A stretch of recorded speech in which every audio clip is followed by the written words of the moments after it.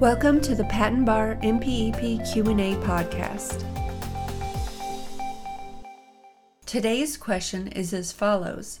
When will a practitioner be responsible for another practitioner's violation of the USPTO Rules of Professional Conduct? The answer to this question can be found in the following supplement. Changes to representation of others before the USPTO final rules. This is a special supplement that at the time of this recording is currently being tested on the Patent Bar exam. Depending on future changes to the supplement and the MPEP, the question and answer may not be applicable. Again, when will a practitioner be responsible for another practitioner's violation of the USPTO Rules of Professional Conduct?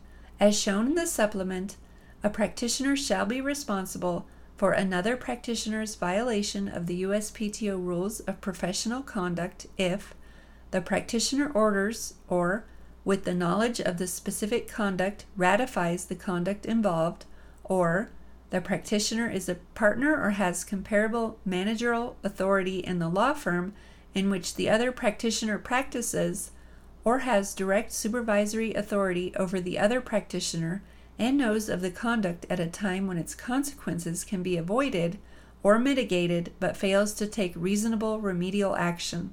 This question and answer comes from the following supplement, Changes to Representation of Others Before the USPTO Final Rules.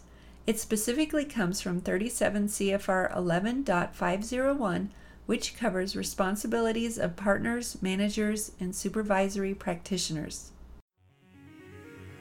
This has been another episode of the Patent Education Series Patent Bar MPEP Q&A podcast with your host, Lisa Parmley, Registered Patent Practitioner number 51006. Please visit patenteducationseries.com for more free information to help you learn more about and pass the Patent Bar exam.